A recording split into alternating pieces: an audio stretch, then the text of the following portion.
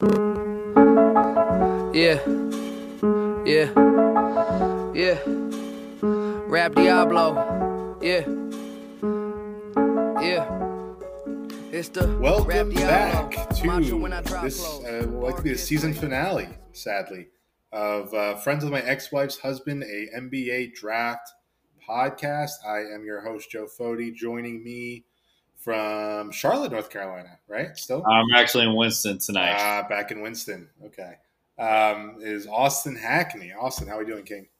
I'm doing good, man. Well, you say season finale, but when do we go into the season opener for 2023 draft? Some of these guys have already started, so Yeah, we're gonna have a Victor Wembanyama centered podcast starting in February next year, where we just fawn. It'll just be us watching highlights, being like, "Whoa, what the fuck?" for an wow, hour. Yeah, that'll be it for an hour. do that. Whoa, We won't post the video of it even. It's just audio of us yeah. of us fawning.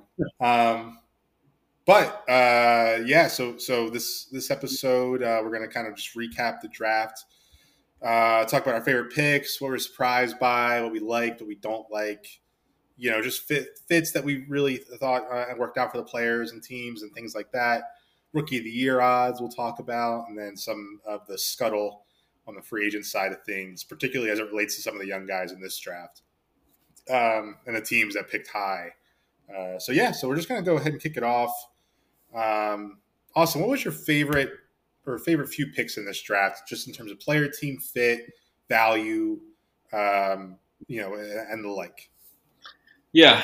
I'll start with kind of in the top 10. I loved the vacuum, and obviously I was obsessed. I'm obsessed with him. But I kind of do like his fit a lot with Pelicans. Obviously, he doesn't have to come in there right away, be a complete game changer. But I do think he will get into the rotation. Is he Herb Jones type a player? As far as, do they already have this type of player? I don't think so. I think he's better, and I think he projects to be a lot better than Herb Jones. No disrespect to our boy, but I really like Dyson to go there and to be able to get in that rotation, be able to play multiple positions for them, if that's being point guard, the 2, or the 3. Kind of going down the list and getting out of the lottery. I really liked Marjon Beauchamp going to the Bucks.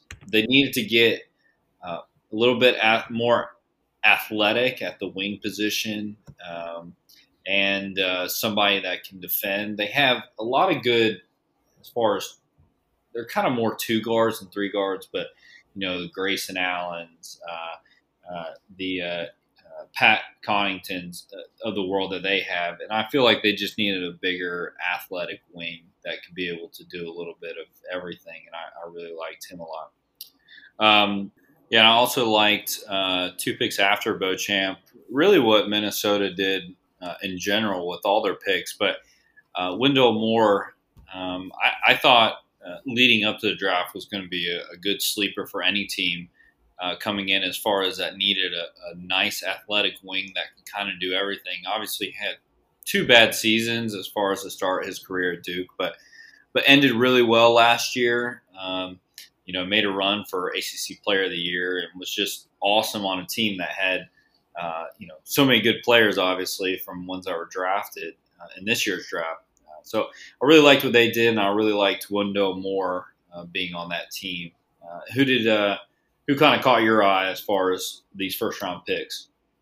I'll just say, 2 things. First off, I agree with you on all 3 counts of the Dyson, Beauchamp, and Wendell Moore.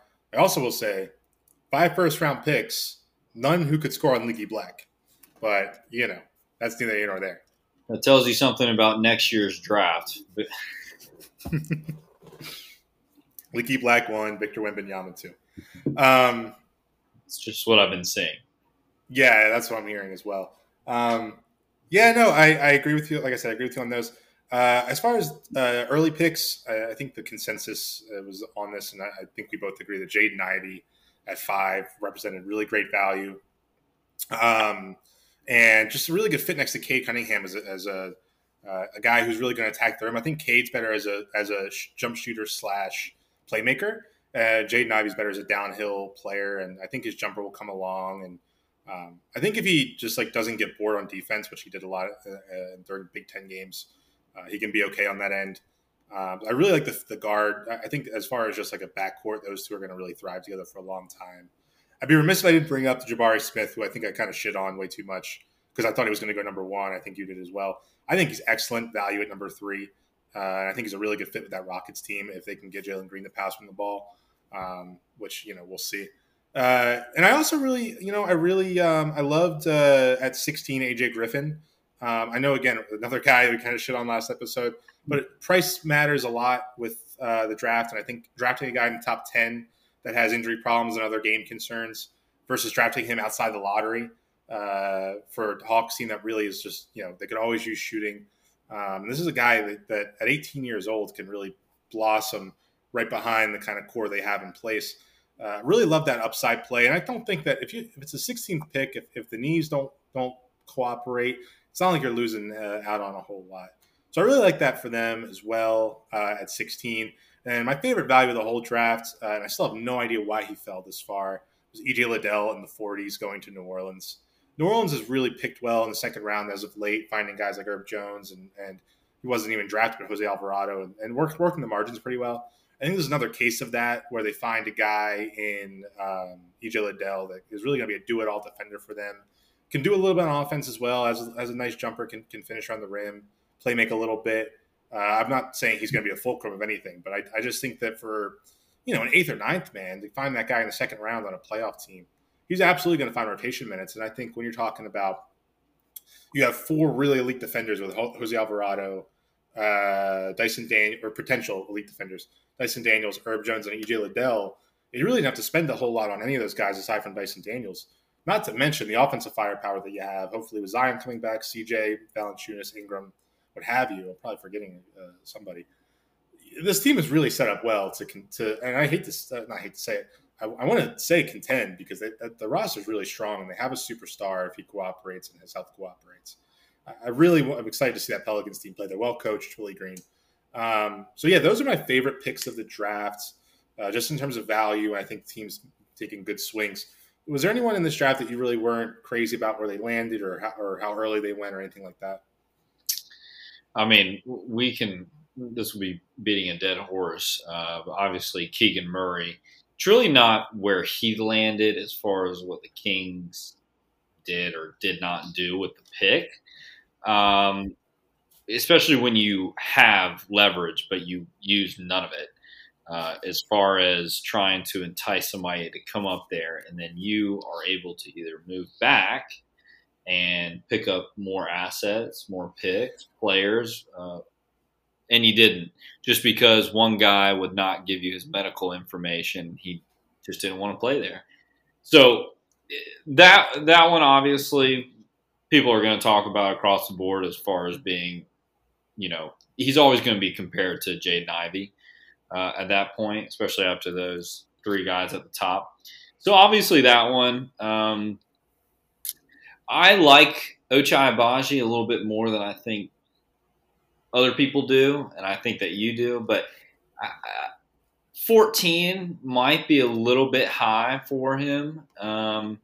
Really from the 17 to 20 range, I think would probably be a little bit better. But they needed a guy slotted for that as far as a guy that can come in right now and help win to an already loaded roster. So that one, a little bit questionable.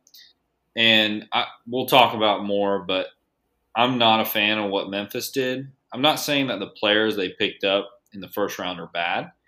I just think they didn't have to do what they did to get them. I know Jake LaRavia was getting a lot of praise, right before draft night. He's doing great in workouts and in interviews.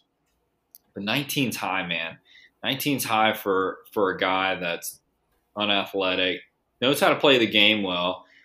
He's old, and I thought it was just a reach. And then they reach again with your Sixers, and we'll talk about that trade more, but with kind of a similar guy as far as a 6'6" wing who's like 250 pounds. He can really play, but he didn't do well in his the NBA Combine, and I don't know, man. Like I just didn't see it with them. So those are probably the biggest head scratchers that I saw.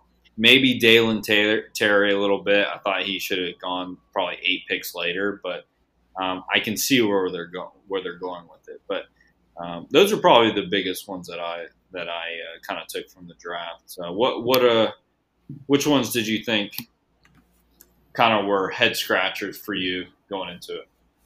Yeah, I didn't hate the Murray pick. I get it, but I'm with you. I think if the interest in Ivy was as fervent as people were saying it was, they should have just traded out instead of taking Murray, in my opinion. And I don't know who they were. Like, there's other guys that think down the line that you could have gotten similar production from and picked up more picks and what have you.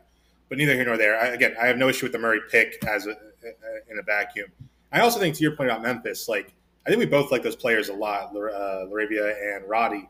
But to move up for those guys, and in the case of Roddy, to trade away a really good player, maybe the best player in the NBA, DeAnthony Melton, to get him, I think is a little bit ridiculous. But a fan of both players, just not the value. For me, the biggest head scratch was Shaedon Sharpe. I don't want to say the biggest. 7 for Shaedon Sharpe. To me, I'm sorry. The guy, there's a Simpsons meme where it's like, we'll paraphrase it for NBA purposes. It's like, Jeremy Sochan is Jeremy Sochan, but Shaedon Sharpe could be anything. And it's like, yeah, he probably is going to not be a good player, like all the odds are. And you took him in the top 7 over guys like Dyson Daniels, who produced really well in the G League last year. Jeremy Sochan was really good at Baylor. Johnny Davis, who was a Player of the Year candidate. Ousmane Dieng, who has a ton of potential. Not to mention other guys that actually played basketball in the last 2 years. I just thought 7 for Shaedon Sharpe was ridiculous. And I think that if you had the chance to give up that pick for someone like Anunoby or whoever, for a team that's contending or wants to contend around Dame Lillard, I have no idea why they really took the shot on Shaedon Sharpe. Again, maybe he had a great workout with them, and he's a guy that has a frame that could prove me wrong. And I have said good things about Shaedon Sharpe in the past. I'm not a hater. I just felt like for this team where they're at, I thought at 6 he would have been a better pick, and I thought at 9 or 10 he would have been an excellent pick. But at 7 with the Blazers where they're at, I didn't get it. Again, nothing against the player. I just felt like picking a Pandora's box for that team made no sense. You touched on the Agbaji. Yeah, I mean, he's just a guy to me. He's a little bit on the older side too. He didn't really do a whole lot at Kansas that was impressive. I thought taking him in the lottery was asinine. I would have much rather taken AJ Griffin, who's probably better already, much younger, can provide shooting right away. I thought that was just a little bit of a ridiculous swing there. I also thought you mentioned Dalen Terry, and I brought him up as well. I thought that was a massive reach for a guy who doesn't really do anything on offense at this point. And one other guy, and I know I'm going to be looked at as a hater for this, but because I don't, who cares about the second round? Well, I'm sorry. Let me back up real quick. Peyton Watson going in the first round is the most insane thing I think I've ever seen. This guy, okay, let me not be that mean to a teenager. He's not anywhere close to getting on. He's 2 years away from being 2 years away. I guess Denver took him as a guy to stash in the G League and develop, and they do develop guys well. But I don't know what they saw in Watson to make them think that he's going to be that kind of guy. He wasn't he's long, but he's not a great athlete. And he didn't do anything at UCLA last year worth noting. 3 points a game. 3 points a game for a first-round pick. I could probably give you 3 points a game at UCLA if I got the hot hand, but neither here nor there. And I also just thought Christian Koloko. I know it's a second-round pick. I'm sorry, man. Why is Toronto using a pick, their only pick, on a 22-year-old center? I don't care that he was pretty athletic. I don't care that Masai probably has information on him that we don't understand. And I don't care that he probably will be good because the Raptors develop guys well. The Raptors desperately could use guard play. I don't care what their philosophy is on drafting guys. You eventually need to have guys who can put the ball in the bucket on their own. They don't have anyone, aside from Siakam, that can do that in the playoffs right now. And Siakam can't do it from 3. I know you're not finding that guy in the second round genuinely, but God, man, try. I don't know, another big man, I don't get it, man. And Raptors Twitter has been head over heels for this guy for whatever reason. No chance they knew who he was 2 days ago. or a week ago, I should say. But I just thought taking a 22-year-old center was your only pick when you need a lot of other stuff. I'm not saying it was bad value, but I didn't get that pick at all. So yeah, those are the ones that really were head scratchers for me. And again, they're not even really I didn't really dislike the players as much. I just disliked where they were taken. I think Agbaji going in the mid-20s would have been fine for a team. The lottery is just insane over guys like Mark Williams, AJ Griffin, Tari Eason, Malachi Branham. I just thought it was a little bit crazy. Even Marjan Beauchamp, I would have liked at 14 more than Ochai Agbaji. So, yeah, those are the ones I wasn't crazy about, but just in terms of their fit. What was your take on the on Paolo kind of surprisingly going number one? Obviously that was kind of a surprise. Do you like that fit there? What do you think about Orlando's decision? Do you think they make the right call? Yeah, obviously a fun way to start off draft night with not even having a guy come in for workouts and you do Zoom calls with them. And then you're like, wow, this is the dude. But yeah, I actually like that fit better than Jabari. They had one of the worst offenses in the league last year. And so history. Yeah. I mean, and so what do you need more than somebody that can initiate your offense? I mean, and that's what Banchero can do right now. And like we've said last couple episodes, is that this dude, you could have plugged him into an NBA game last year and he'd probably be actually fine. Like he'd probably be pretty good. And that's not a standpoint of just his frame and his body, but it's more of the dude is just a bucket and he can get other dudes buckets. And that's all coming from a 6'10", 250-pound frame. I mean, that just doesn't happen. So for them, they need a guy that will be able to initiate offense. And they have other dudes that can help with that. But if Jabari came in there, like we talked about, dude is not right now seated to come in there and just be like, yo, give me the ball. I'm gonna get us a bucket. Paolo, he's gonna do that day one. Mm-hmm. And so I love that for Orlando. Obviously the defense is a concern. They have other dudes that can play defense on that team. We'll just see kind of what happens. But, definitely a surprise. But I like the fit better than how it was mocking as far as Jabari there instead of Paolo. So kind of when I took a look back on it, I kind of realized, well, I think it makes more sense for them as far as even fit. And, like we've talked about, any three of these guys are worthy of the number one spot. But as far as for what Orlando needs, I really liked them going with Paolo there. Yeah, man, I'm with you. It's funny, like I think this happens where it was kind of happened with the NFL draft last year with Trey Lance and Mac Jones, where it was like it was Mac Jones for so long at 3, and then Trey Lance gets picked, and you're like, oh, that is the right pick, even though it's a surprise. Same thing here, like Paolo is the right pick at 1. I think we both agree that even though I had Chet as a better prospect, I think just because of the position, versatility, and what the skill set, I thought Paolo should have gone 1.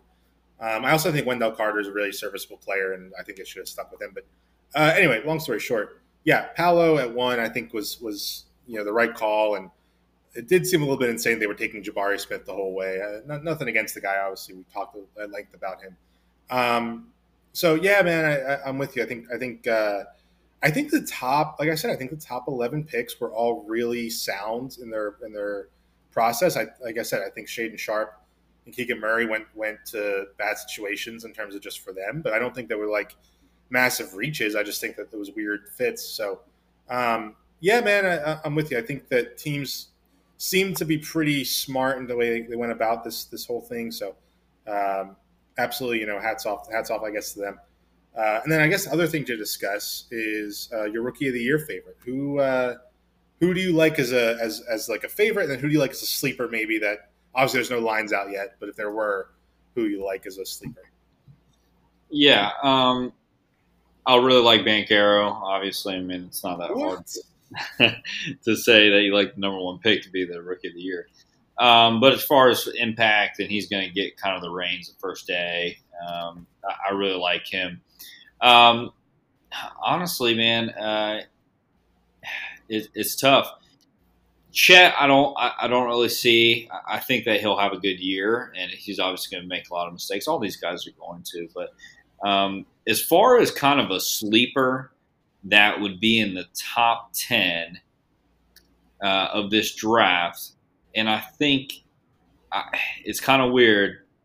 I think Jeremy Sohan at 9, man, is kind of a one of those where I could see him going 10, 8, and 6, like averaging that throughout the year, and being like a second team, or a first team all rookie defense type of.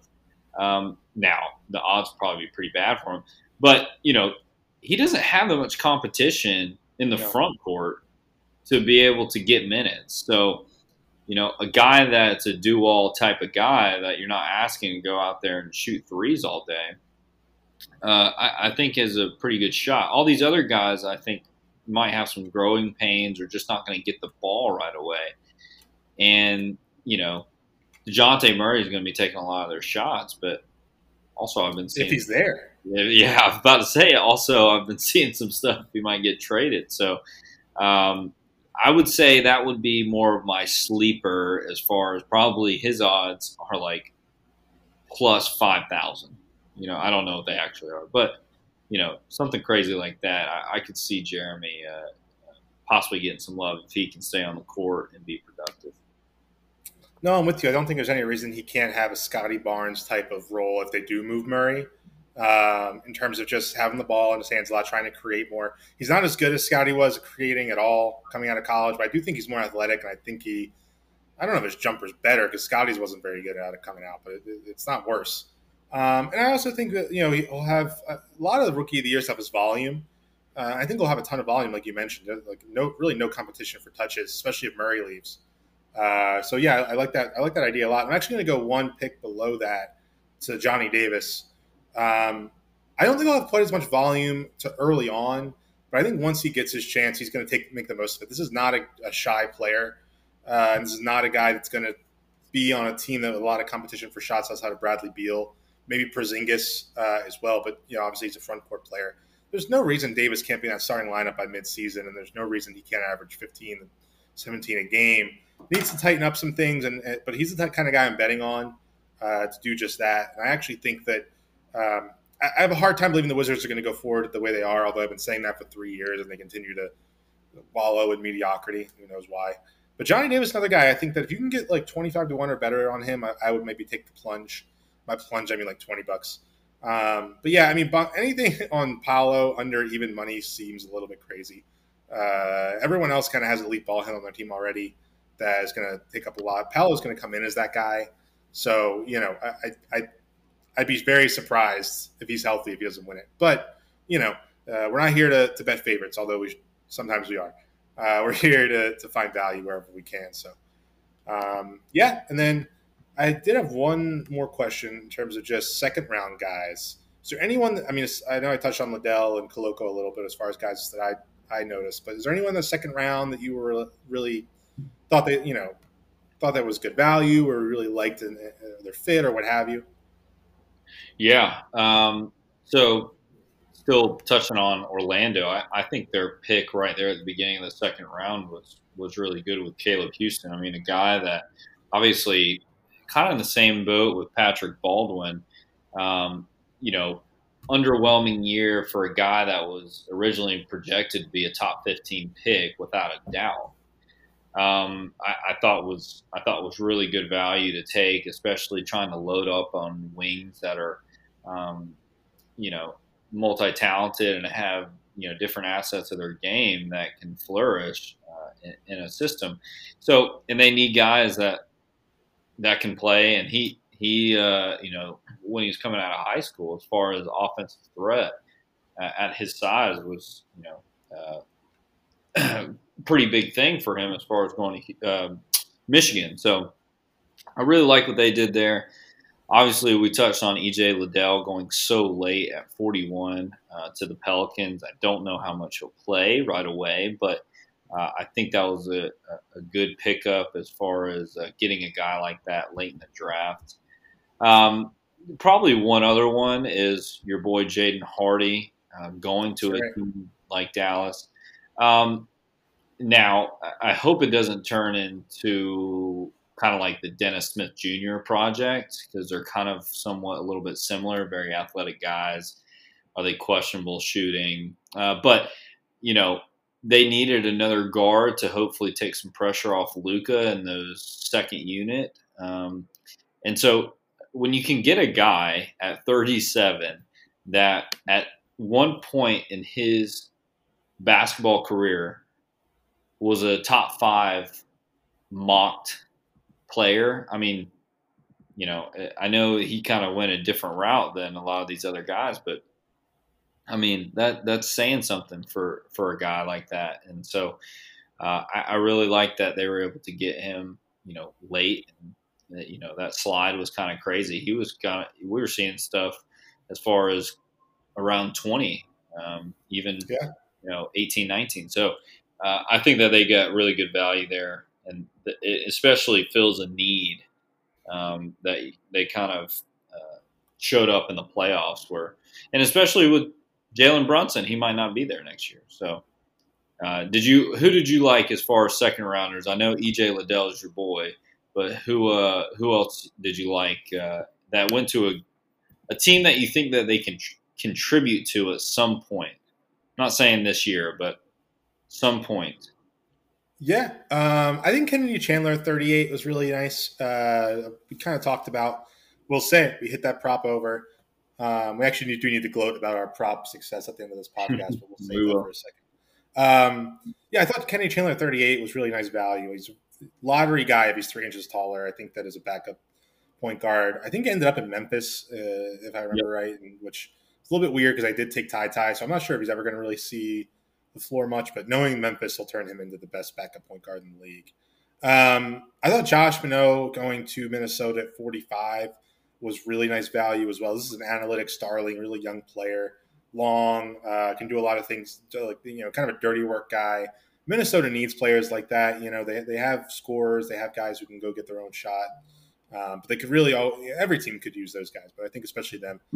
And then I also really, my favorite I think I don't want to say my favorite value, but I think the widest disparity between where I thought he would go versus where he did go is Kendall Brown. This is a guy I mocked to 16 in my last mock draft to Atlanta, which you did say at the time was overzealous, and you were right. But 48, I thought was just insane for a guy who was really young, has really interesting skills, really good body, played at a blue blood school, was pretty good for them last year. I mean, I guess it could have been better in some facets, but I thought 48 for a team like Indiana that's kind of rebuilding to pick up another wing project was really strong.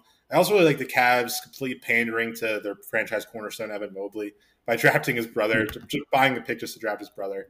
Complete waste of resources, but also not really.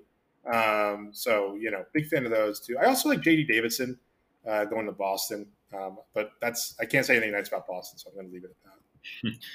I have a question for you, or I guess kind of a broad spectrum question. What teams with multiple picks do you think did well, and do you think there were any that faltered? Yeah, I mean, I loved what the Spurs did. For staying in their spots, I absolutely loved it. I think what OKC did, I think at 2, a kind of easy pick, but I'll be honest, I don't think they're getting the kind of hate. Hate's a strong word. But I don't think they're going to get in the. I think people are giving Presti too much benefit of the doubt. I think trading 3 first-round picks. I don't care what the protections were for Ousmane Dieng was just out of control, especially when you had the 12th pick. And Jalen Williams at 12. I mean, we both love the player, but good Lord, this was a guy that people were saying was going to go in the 20s. You take him at 12, instead of just trading up one spot or maybe hoping Dieng falls, or I don't know, maybe just not being desperate for a guy who sucked last year in France or Australia, I should say. Yeah, man, I thought that was a little bit overzealous. We both like all 3 players a lot. Like, good for them, and they have a surplus of picks. But I also think that's the problem with having a surplus of picks to that level is that you are going to end up having to overpay to get rid of them or just use them on G League players, and then in this case, trade all 3 of them to get one guy that's very speculative. So I wasn't crazy about what OKC did. And then on the other end of the OKC trade, I think the Knicks, that whole fiasco was very bizarre. I don't think it was as bad as people are making it out to be. I understand the protections on those picks are tough, but I also think they're going to be more used for trades anyway. And they really didn't see anyone there that they loved, which I kind of get because there really wasn't anyone there that was like a knockout prospect. I don't think trading all that was bad. The first part of that trade. I think the second part, trading for the Charlotte pick and then selling Kemba off for Duren to Detroit was weird and horrible. But I didn't think the first part of the trade with the OKC part was that bad. So yeah, I'd say as far as teams with multiple picks, I think the Spurs did the best. I didn't love what OKC did. I didn't love what Memphis did at all because I think trading up for two guys I really liked, you really liked, but overpaid was bizarre. Who else had multiple picks? Now I'm thinking more about. Oh, Houston got two very good players, Jabari Smith and Tari Eason. Love what they did. Houston's been really killing the draft the last few years. So I think they should have taken Mobley last year. But at the same time, they've gotten three very good bigs with their last three first round picks with Tari Eason, of course, Jabari Smith, and God, who's the center that we love? His name is escaping me now. Alperen Sengun, of course. So yeah, I mean, I guess it makes the Jalen Green pick a lot more palatable because he's going to be a good player. Yeah, I think that kind of covers it. Sorry, who do you like in this one as far as teams with multiple picks? Yeah, I kind of agree with those. OKC was a little. I don't think this would be the draft that I would be going crazy for these wings because once you get to this part of the draft, as far as past 10, yes, we liked Usman Dang and we like Jalen Williams, but to take them back to back at 11 and 12 within the lottery, and then giving up, 3 first-round picks. I know that they have, $20 trillion in their back pocket, but yeah, just kind of weird. And then taking another one in the second round, it was kind of strange. So what they did was weird. Probably, maybe 2 of these guys will actually play for them. Who knows? But I thought what they did was strange. Yeah, I loved what Houston did. Jabari Smith, Tari Eason, and I like Ty Washington, more than a lot of people. But getting him at 29, was just, I thought, great value. And be able, another combo guard that can play with or without Jalen and was good when he was healthy. And that's the only thing as far as with him. As far as Memphis, I'm not really sure. But it did benefit Minnesota, and I think they did really well with getting Walker Kessler. Now, can they play him and Cat together? I don't know. And then getting Wendell Moore, and then I'm escaping who else they got. Who's that, Minnesota? Yeah. Was it? Oh, they got Moore. They got Kessler. They got Wendell Moore, and then they got Josh. What? Kennedy Chandler. No, Memphis got him. Damn. Memphis got him. Josh Minot. No, I confused. Memphis and Minnesota always are confusing me because I said I had that confused too. Josh Minot went at 45. I'm not sure that's what you were mentioning. Yes. It was a second round pick, yeah. No, I liked what they did as well, kind of trading almost back a little bit and figuring out. Denver, I thought that they reached on Christian Braun. I'm with you. 21's high for a guy that doesn't have one specific skill that he can bring to the NBA right now and be good at. Well, shit talking. Well, shit talking, yes, and having a very good looking mother also. So, but I just thought that was way too high for some of these guys that are coming off the board after him. But yeah, I don't think anybody royally imploded on their picks, and it's hard because we talk a lot about these guys all the time. We see all these mocks, and you kind of fall in love with a lot of these players, even though half of ththese guys will probably be on a different team in 3 years. So you got to kind of take it with a grain of salt. But I thought everybody did pretty well. There was not there was a couple head scratchers, but Nothing too crazy. I did like what the Hornets did as far as their picks that they got were kind of they're null and void. They're just a bunch of second round picks and one first round pick. But obviously, getting Mark Williams, who we liked a lot, and Bryce McGowan's in the second round, I thought was a nice pickup for them. Somebody a backcourt type of wing player that obviously is raw and needs a lot of time, but just trying to surround LaMelo with dudes that can play, I think it was big for them. So those are probably the biggest takeaways as far as winners and losers with multiple. I forgot to mention Detroit. I did mention that I love the Ivy pick, but much as we shit on Duren too, I think Duren at 13 for what they basically got Duren for Jeremy Grant. So I think that was at the end of the day. So I think that was a really nice. It was basically Duren and Kemba Walker for Jeremy Grant. Kemba Walker's contract, which is 1 year, $8 million, which is nothing. And they're gonna buy out of that anyways. Probably, yeah. I liked that quite a bit too, and I think that Duren in Detroit makes a lot of sense as a pick and roll partner and rim protector. I like Isaiah Stewart a lot, but he can play the 4, and I think he's more of a backup. I think that's a nice center combination for them.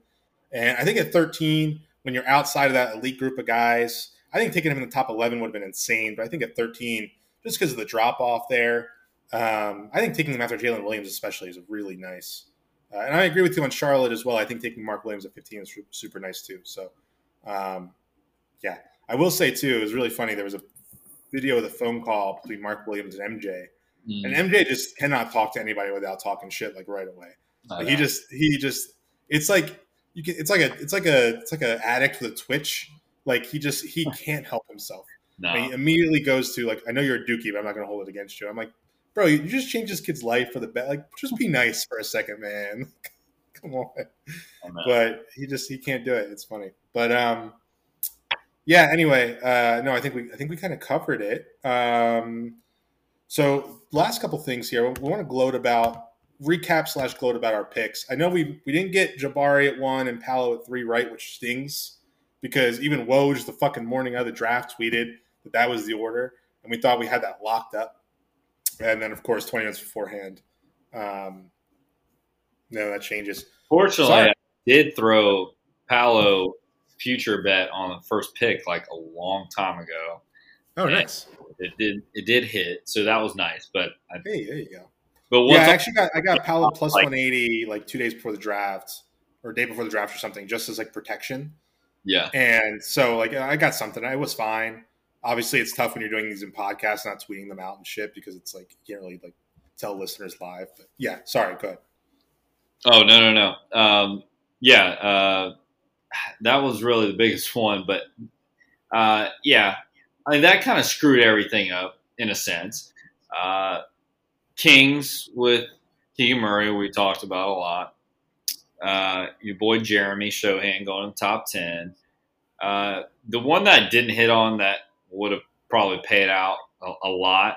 I can't remember what it was at, but our boy Usman going top 10 as well. So, but we got it right with Jalen Duren. We got it right with AJ Griffin. The other one that we royally missed on was our boy EJ Liddell. But yeah, we screwed the pooch on that one. Yeah, I'm trying to think who else. So we nailed Keegan at 4, Jaden Ivey at 5, Chet at 2. We got correct. Mathurin, I took him over 5.5. I'm not sure I shared it on the pod though. And then Sochan top 10. I think I had like 18 bets on that, so that was huge for me personally. Yeah. Dang, not going top 10. That would have been really nice if he did. We had Jang going over Agbaji, which was really nice. We had Davis going over Griffin. We had Mark, and then we had someone else going over Mark Williams, I think. Or was it Jang over Mark Williams? It might have been. I can't remember. We had AJ Griffin's over. I had Tari Easton under 17.5 just because it looked like so obvious he was going there. I mean, Liddell over Jovic was a big bet of mine, and that didn't fall through, unfortunately. And then, so that was a bummer. And then I had Christian Brown to go in the first round as well. There you And go. that was plus money, so that was nice. I think my buddy got a plus 350 on DraftKings. Like, Ooh. I know, which was shocking. I saw that. I texted my buddy to bet it real quick, so that was nice. But yeah, I mean, I think Keegan and Jaden Ivey at 4 and 5 plus money were huge for us, and Sochan. That really was what where my bread was buttered. And then the other, I think all the like one guy over another picks we got right. Yeah. Dyson Daniels top 10 we got right. So, again, we couldn't. We really. I mean, I thought we had the top 6 nailed, and then fucking last minute Orlando goes and switches up on us. But Yeah. what can you do? Also, I talked to you about this on the text, but I want to mention it. Fucking unbelievable that ESPN Jonathan Givony 3 minutes before the draft starts changes his mock draft to reflect Paolo going first. What a fucking loser this guy is. Are you kidding me? All draft cycle, this guy who's been draft expert since God knows when says Jabari's going 1, nothing's changing that, yada, yada, yada. It's not a lock, but it's close. 3 minutes before the draft. It's not even a mock draft at that point. I A know. mock draft has to be at least 12 hours before the actual draft, bro. I'm sorry. Maybe 6 hours if it's a certain thing. Bro, 3 minutes before. Come on, dog. I know that's Give bad. me Bad. a fucking break. 10 minutes before the first pick is announced. After the Woj tweets, he changes it up. What That's a a fucking loser, man. him and Chad Ford should have a party throwing. But God, man, that pissed me off. I know it shouldn't because it doesn't actually matter, but what a shameless fucking moron that guy No, is. no, yeah, that's bullshit. I'm gonna put him in the ground for it. And he deserves that. Got some breaking news on the pod while we're taping. Kyrie Irving opting in, not planning on seeking a trade now. Which is I think he just wanted to be the main character for a couple of days, which is very Kyrie-ish. So that's a thing. I also, man, you know what it is with I think Kyrie. I think that someone told him like, you're the VP of the Players Union. You can't take $6 million to go play somewhere next year. No, And he's like, damn, you're kind of right. So this was really the only option. If nobody wanted him, except for the Lakers, who didn't have anything to trade really. He really didn't. He was kind of stuck unless he wanted to lose $30 million and like send us into a lockout single handedly. It wouldn't make a whole lot of sense. So, So breaking news from the boys. speaking of that, I mean, I think we've touched a little bit on it through text, but as far as how free agency shakes up now with the draft being done, is there anything that you see as far as big trades that might be coming, or some other things that might be kind of moved around after the draft? I'm really intrigued by Ayton and how that plays out because there's a lot of teams, but like I don't think Detroit's going to take him on now. It makes no sense to me after drafting centers back-to-back years and them, they're pretty high. And Bridges seems like a lock to get an offer sheet from Detroit. I don't understand why Charlotte isn't matching Miles Bridges' offer sheets. I don't really know what other plan they have to do with that space, but whatever. He should get paid that for his raps alone. His songs are fantastic. So Ayton and Bridges are kind of the two swing guys, and I think Detroit's the swing team because they have cap space. They have a good young core. They have coach people want to play for, guys really want to play with. Obvious hole at the wing. I think Bridges. They could sign Bridges. He could bust, and it really wouldn't even impact them that much, honestly. So, I think that's the team to look out for. Is there anything in particular that you got your eye on? As far as player-wise, no, Ayton was probably the biggest one. I'm still – for some reason, I feel like LaVine's going to go somewhere. I don't know why. I don't know to who. Maybe like Dallas or something like that. But for some reason, I just have a weird feeling that he's going to go somewhere. Even though Chicago should pay him a shit ton of money to stay there, and so they can kind of keep their core. But he's obviously we're talking about Kyrie the past couple of days. Ayton's a huge one. Miles Bridges, Zach LaVine, Bradley Beal, even to an extent. I mean, are they really going to pay him that freaking much money? It looks like they probably will, which is interesting. But, other than that, man, I mean, not many other ones. I mean, there's obviously always been stuff about like Rudy Gobert lately, or like what Utah was doing, Donovan Mitchell trade, like all this kind of stuff. But I just don't see it. Jalen Brunson, he's going to be a New York Knick and not be good. So I can't wait for that. Wow. Yeah. Wow. I like that. You're going to pay him Yeah. way too much money to be, when Derrick Rose was, playing well for them. Yeah. No, I think he'll be okay there because he's just, a Villanova Wildcat. They don't fail. But yes, I'm with you. Can I expand on your rant on Bradley Beal for 1 second? Oh, of course. I know I've gone over this a little bit over text. Why, Washington? Why? Why are you doing this? You have a chance to be the worst team in the NBA next year and get the best prospect, maybe fucking ever. I don't know. Like, has there been, like, you talk about since LeBron? I don't think LeBron was this good a prospect. I know that sounds fucking crazy, but, like, I don't know. And not that that's even relevant to this. This guy's Bradley Beal, man. Like, he's just, I'm not saying he's empty calories. He's a very good player, but, like, he's just a little bit too good for you. And $50 million for his age, 29, 30, 31, 32, 33 seasons. He's hurt last year, averaged 23 a game when he did play. Was not very good. That's not a contract you're going to get off trading very easily. You're blowing your chance at the high end of a very good draft, like I said. You're losing all this cap room, and you're losing the chance to get all these picks in a sign and trade. I don't understand why they feel the loyalty to this guy that they do. I don't know if he has, some kind of information on somebody that could lead to an arrest. Maybe he does. I don't get it, man. I don't get what Washington's thinking. I know it sounds crazy. I'd rather him just walk for nothing and use that cap room that he's going to alleviate for flexibility going forward and be also really fucking bad next year and give the young guys a chance. Rui Hachimura, Denny Avdija, fucking obviously Johnny Davis now. Like, these guys have not really had a much of a chance to develop into. I mean, obviously Johnny Davis hasn't started playing yet. Into players because Beal is just taking up 25 shots a night and he doesn't play fucking defense, man. He doesn't pass the ball. I mean, he did average 6 assists last year, to his credit, I will say, but generally not really a strong suit of his. So it's like I can't fathom it. I really can't. And good for Bradley Beal, man. Good for him getting $250 million to win 35 games a year. I don't know. They don't have a path forward, really. They have picks, they have flexibility, but they're not like Washington's not the kind of market that people are going to get excited about. I don't know, man. I think that, like, people took that as a given, and I don't get it. I get it for Beal because it's great money and he cannot ask out after a couple of years or whatever. But you just went through this with John Wall. I know there were injuries involved there and all that kind of stuff. But why would you want to put yourself at that risk again? When you can just, you had you had a small window with Beal and Wall in their primes. It went by too quick. I'm sorry. It happens. Injuries happen. I'm sorry. Move on. Try again. You know what I'm saying, man? I don't know. It just, and it's nothing against Bradley Beal at all. I have no ill will toward him. I think he's a great player. I just think for the team, it just makes zero fucking sense to give him the big. I also don't understand why it has to be the biggest contract ever. Why they can't negotiate something a little bit smaller with him? Why a normal max wouldn't work? He's going to get that from anyone else. I don't get it. I don't get it. And but good for Bradley Beal. I'm really happy for the guy for getting that money because that's not a decision I would make if I were Washington personally. But whatever.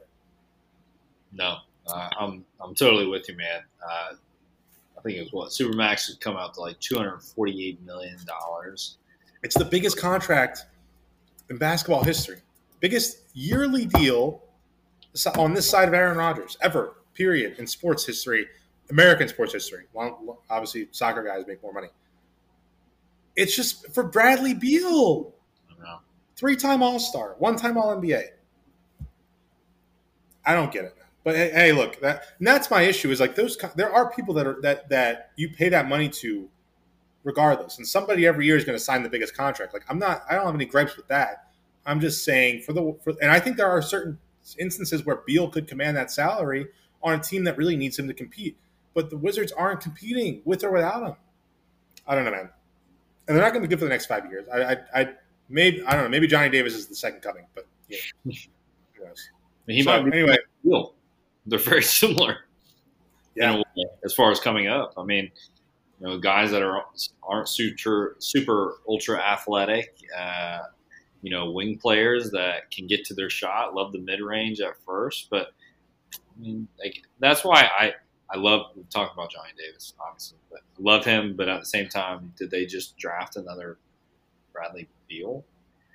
I mean, drafting Bradley Beal at 10 is great, but that is just tough when you already have Bradley Beal. Right, exactly. So, no, I'm totally with you, man. I don't know why they're doing it, what's motivating them to keep him around, especially for that kind of coin. But, yeah, it seems like the right time for them to just kind of cut ties and just say, hey, all right, this is going to happen, and we just have to let it happen. Or if not, we're going to be freaking kicking ourselves, 3 years into this contract. So, yeah. Craziness. No, I'm with you. But, well, I don't have anything else, bro, unless you do. Anything you want to touch on? But thank you guys for rocking with us this year, tuning in. We'll be back next season, I'm sure, with some more good content. After the Sixers championship parade, we'll be back here talking some more ball. So, yeah, man, I'm excited for it. I will not talk to you again until next June. Give me 30 seconds on Melton trade. Go. Yeah, like I said, Melton is very much a hybrid of Magic Johnson and Michael Jordan with some Larry Bird mixed in. I just don't think he has gotten a shot in Memphis yet. He hasn't played more than 20 minutes a game. No, in all seriousness, a very classic 3-and-D guy. Like, very good shooter on high volume, very good defensive player, very good rebounder. I think he tries to do too much on offense sometimes, but I think with a team that already has a lot of shots accounted for, he won't have the opportunity to kind of look like an asshole half the time. Everyone in Memphis was bummed about this, which means it's what you kind of want to see.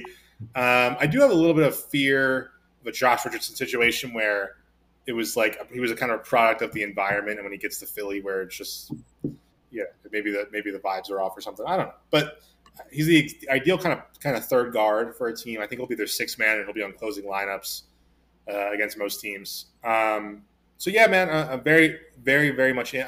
At 23, honestly, I think I probably would have taken Jaden Hardy. I much prefer this outcome. Melton just turned 24, so he's still a very young player. Great contract. Yeah, I mean, it's just the exact kind of guy you want to target. So yeah, I'm all in. Love it. That was more than 30 seconds. It's a little bit more, yeah, but it's okay.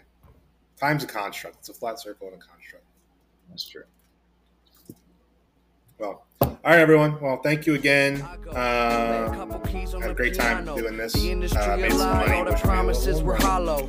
But, Me, I can show you where we bees at. How'd I get my G pass? None of your fucking beeswax. These raps bring a joint together like a kneecap.